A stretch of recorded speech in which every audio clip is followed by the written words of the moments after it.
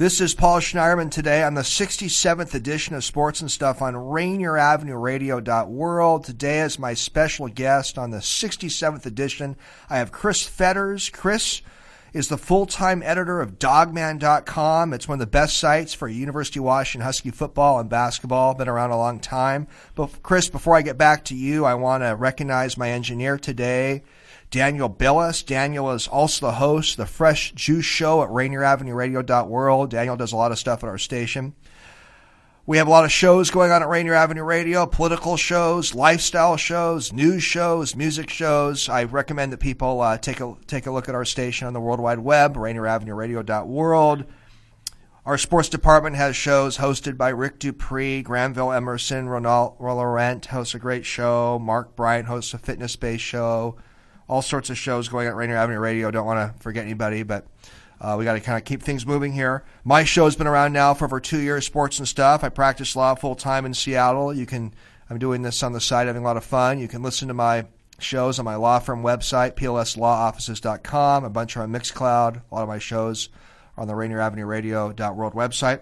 Well, Chris, let me get back to you. As I mentioned earlier, Chris, I believe, is the editor of Dawgman.com. He also hosts a good podcast, which I listened to a little bit this week, Dawgman Radio. Chris is a Bainbridge Island High School graduate and a 91 graduate of Whitman College, really good school. Chris covers Husky basketball and Husky recruiting very extensively. He is pretty much a daily beat reporter for Husky basketball and Husky football. It's sort of a kind of analogous, Chris, to having a White House correspondent on with you, Chris. We get a lot of inside information on the University of Washington sports. Well, Chris, thank you for coming on Sports and Stuff on Rainier Avenue Radio. That's my pleasure. I don't know if I don't know if we have quite as much daily drama as maybe being a White House correspondent, but it's still a lot of fun. No doubt. There is some drama that comes up in the UW Athletic Department, though, for sure as well. So, I appreciate doing this, Chris. I think we'll have a fun conversation. Well, Chris, you've had a long career covering Husky sports, in particular Husky men's basketball and football. Why don't you share with us how you got this bug to become such a daily guy covering Husky sports? Well, I can put the blame squarely on my father. He kind of introduced me to Washington football at a very early age. Actually, the very, very first Washington game I ever went to was back in 1975, the first game against Texas, and it happened to be Don James' first game as head coach of Washington. So that's when my love of UW football started, and I was 7 years old at the time. I think I wanted to leave after the first quarter because I just didn't understand how things could possibly drag on that interminably long. I think the next year I lasted until about halftime, and then slowly but surely I started to figure out the nuances of the game. So I think by the time I was 10 or 11, I knew everything I needed to know about the game, and have actually still been learning about things ever since. Well, local guy that obviously loves University of Washington sports. Chris, you attended Whitman College, a really good private school in Walla Walla, Washington. I know a few people who went there. It's a renowned school. Do you follow Whitman College athletics a little bit, and are you involved in Whitman College events at all? Yeah, actually, interesting story. One of the real big pioneers of basketball guy there by the name of Jim Maston was my golf coach there. I actually went there to play golf too. And so he was the basketball coach and the golf coach, and he used to drive like a low-riding Toyota 280ZX, and it was fun. It was a fun time to be around that area because the Whitman basketball team was really, really good at the time. And actually, since in terms of following their athletics, I've been following the men's and women's basketball teams pretty solidly. The men's team actually went to one of their playoff games last year. I just happened to be in Walla Walla at the same time, so it would be perfect. It coordinated perfectly with my schedule, and so I got a chance to see them win a pretty big playoff game. I think they've been to the final. I think they went to the final either last year or year before. I don't know. I don't remember if it was D3 or NAI. I can't remember exactly what level they're on anymore. But they haven't had football since the 70s. I think there's a famous photo of Richard Nixon with a Whitman jersey, and I think that was like right around the end of the football program there. I never knew that. And of course, they have the distinguished honor of being a part of the most lopsided score in University of Washington football history. Washington beat them 120-0 one year, way back in the day. So we got that going for us, which is nice.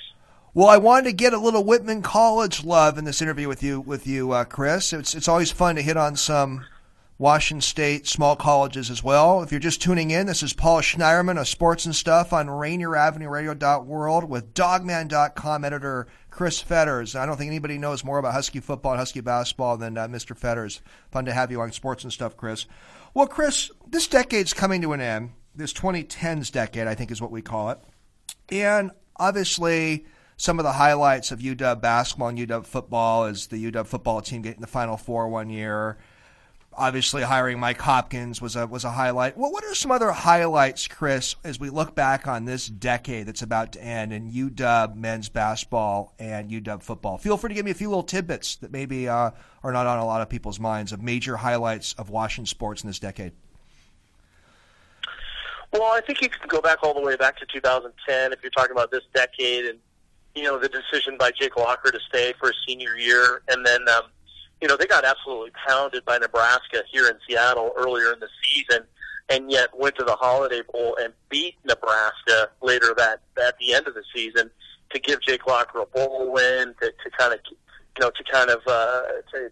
finish off his Washington career on a really high note. I think that was a big part of kind of the transformation from the Tyrone Willingham years where you had the 0-12 season in 2008 back to where Washington was starting to climb back into the realm of the major college football programs. I think that was a big stepping stone because it really signaled that Washington could play some big teams and win and do the things that they had been known to do back in the 70s, 80s, and 90s. So I thought that was a big part of it. Absolutely. And then in terms of basketball, obviously the transition from Lorenzo Romar and the fact that he had the number one recruiting class at the time he was let go, and Jen Cohen's decision to, basically start from scratch in recruiting and hire an unknown who had never been a head coach in Mike Hopkins from Syracuse, and to bring him over, and all Hopkins has done is taken him to the NCAA tournament a couple times. He's the Pac-12 coach of the year the last 2 years. His first and only 2 years here at Washington so far. He's kind of transformed the program and really put a whole new sense of energy and passion into the program. And he's gotten two 5-star kids that are starting this year, in Jake McDaniels and Isaiah Stewart. So I think the transition between Lorenzo Romar, who obviously was a long-time fixture at Washington, played at Washington, it was his alma mater, and then, he was a coach there for the better part of 10-plus years, and then switching over to Mike Hopkins and seeing the instant success that he could bring to this program and show everyone that Washington isn't just a football school. I think that was a huge highlight of this last decade. Well, those were just great elaboration, Chris, you gave to my question. And I really enjoyed your answer about Jake Locker back in about 2010 at the beginning of this decade when Washington beat Nebraska in that bowl game. That definitely was a pretty seminal event. So I appreciate you reminding us of that.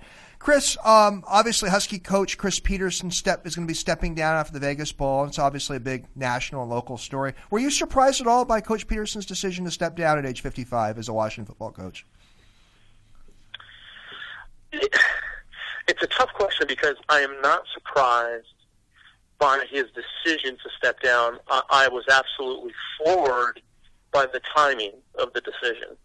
And to expound on that a little bit, when we first got to know Chris Peterson really well after he was hired as the head coach back in December of 2013, it was clear that he was not a lifer. He was not like the Bobby Bowden types or the kind of guy that was going to be on the sideline and, would die on the sideline. Right. He had so many other things going on in his life, and he wanted football to be more of a vehicle for his life, kind of a means to it, not the end. And so you could always tell that he was going to maybe coach at Washington, 10 years maybe, and then call it quits maybe when he was in his late 50s, early 60s.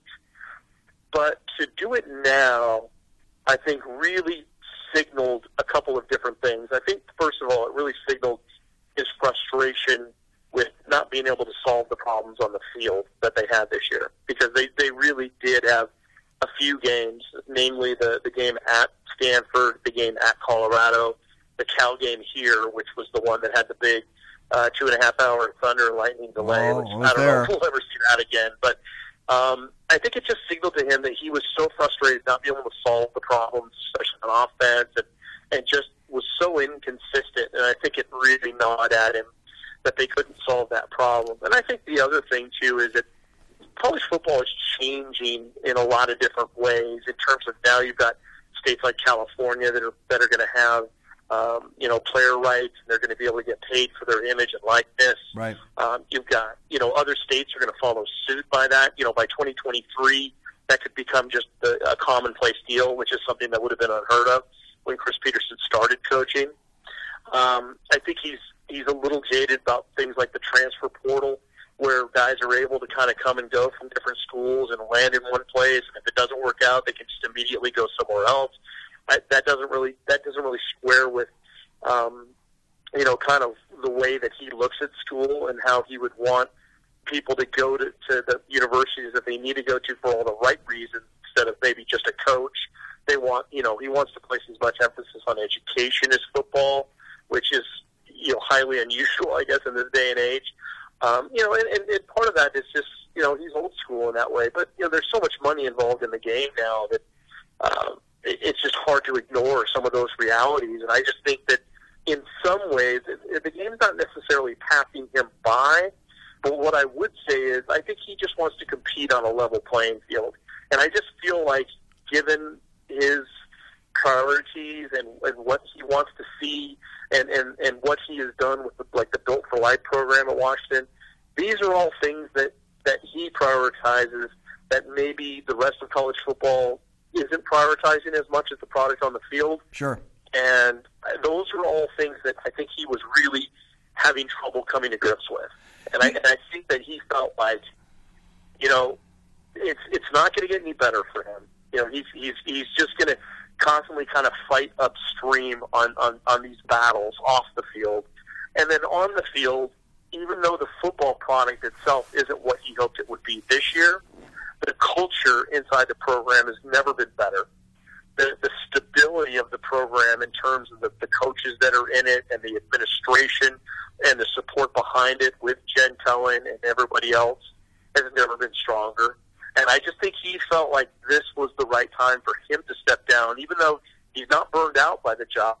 But I think he is frustrated with it to the point where it was affecting his performance. And it was affecting maybe the energy and the passion and the creativity and some of the things that he's always been really known for. And so I think, like he called it a recharge back when he kind of announced that he was going to step down. And I think that's exactly what it is. It's just a way for him to kind of step back, reevaluate, kind of see where he wants to go, what direction. And he's going to stay still in the football program, or not so much in the football program, but in the athletic department. He's going to, kind of continue this Built for Life thing that he has created. And I think University of Washington, as a school, is really curious about maybe bringing him into upper campus and integrating his thoughts and his philosophies that he's instilled in the football program and the culture there into the school, and see maybe if it's something that could work in a larger canvas and a larger student base. So we'll see what he can do with that. I think it's something that really excites him. The intrigue, the challenge, and we'll see where it goes because there's still a lot of miles left on those tires, no matter what anyone wants to say about how things were going on the field. Paul Schneiderman, host of Sports and Stuff on RainierAvenueRadio.world with Dawgman.com, editor Chris Fetters. We're analyzing Husky sports, having fun today.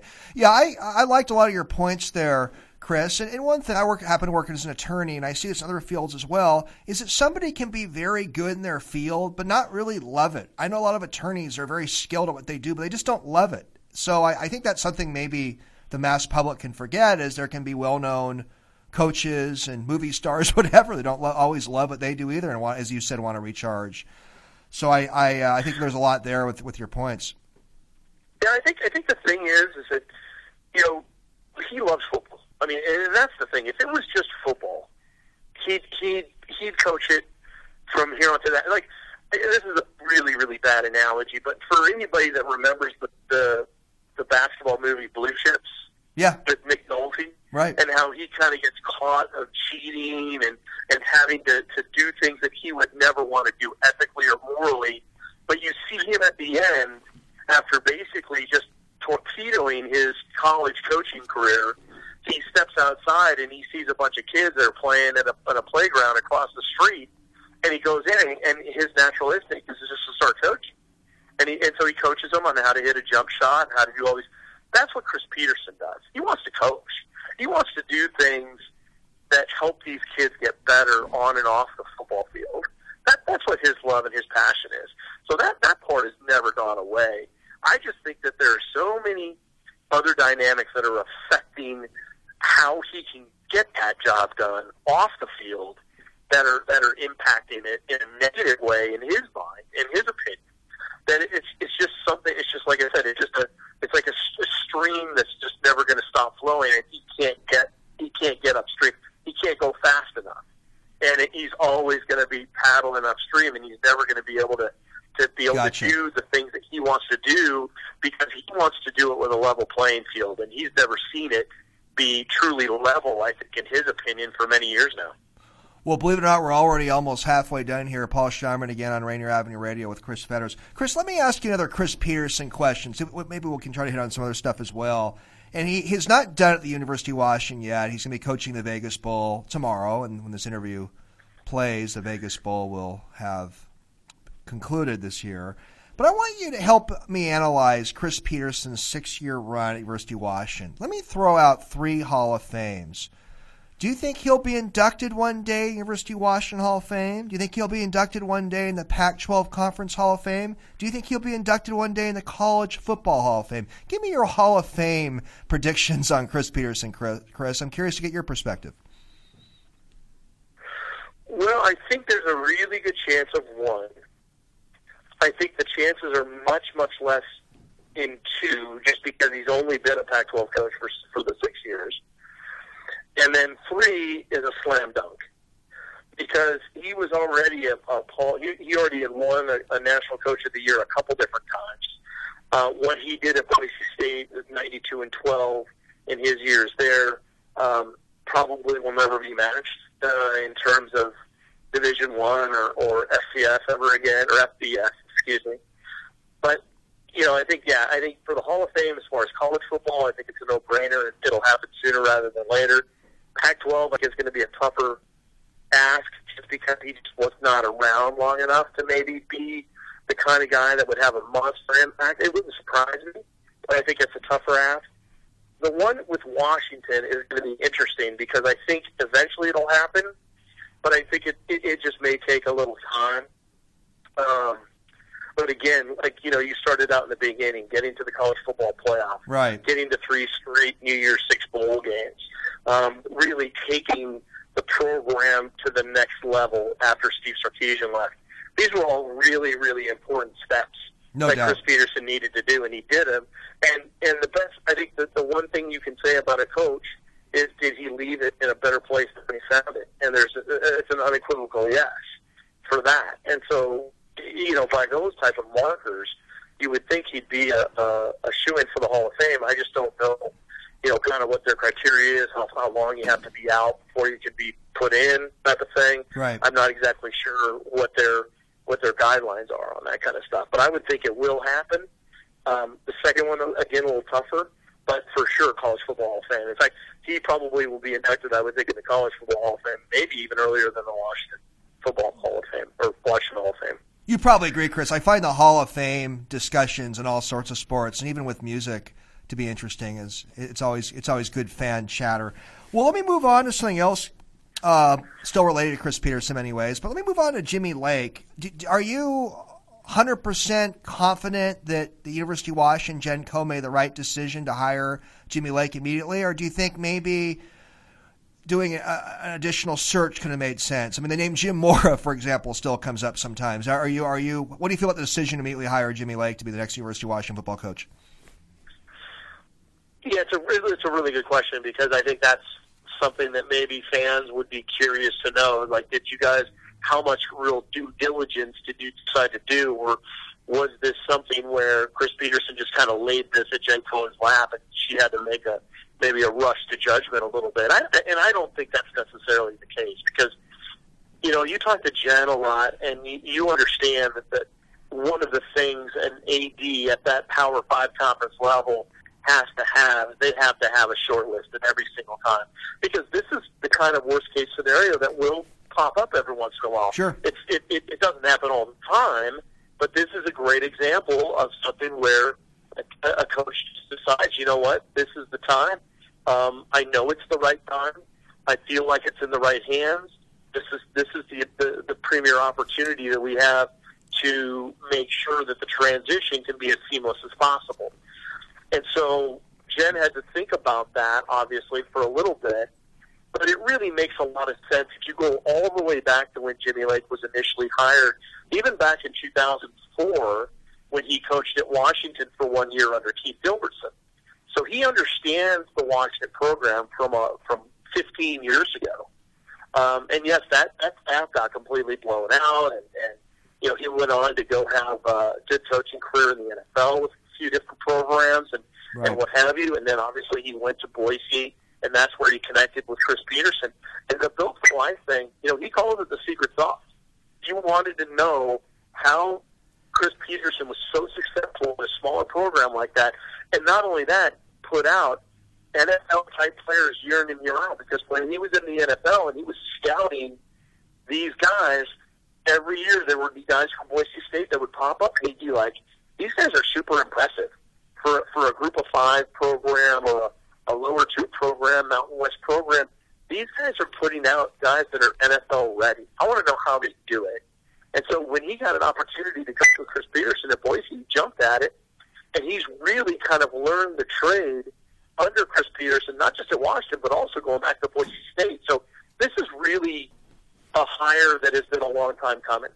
And you could tell how important it was for the continuity of the staff as well. A couple years back when Chris Peterson made the decision to hire Jimmy Lake and promote him as the defensive coordinator, and Pete Kwiatkowski, who was the defensive coordinator at the time, actually had to take a little bit of a demotion in name. I mean, he was still getting paid the same amount of money, but he had to take a kind of a co-coordinator role to keep Lake in the fold because he was getting overtures from places like Alabama and Texas A&M and Arizona State and Colorado and a bunch of other schools.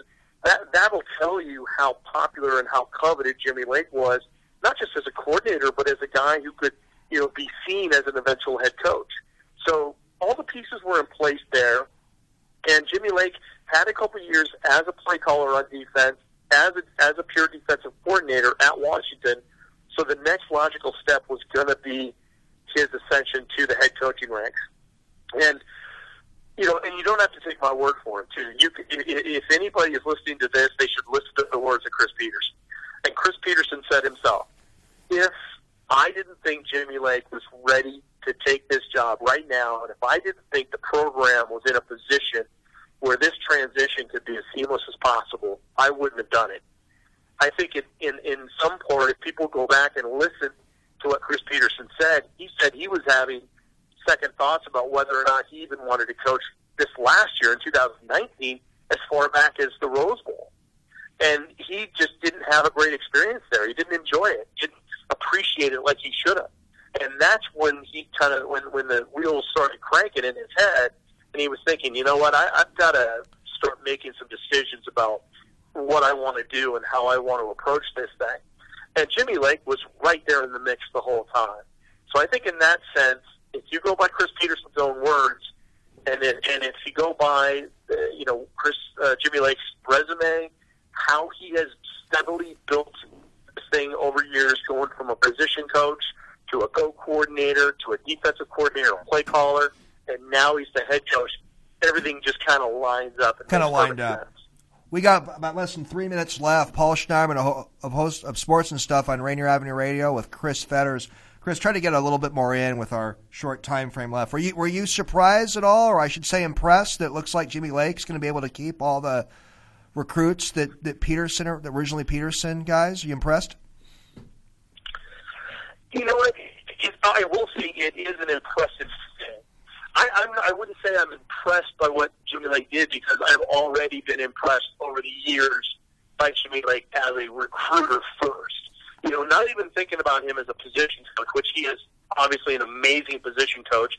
You look at all the guys that he has put into the NFL, for instance. I mean, it's a litany of guys now.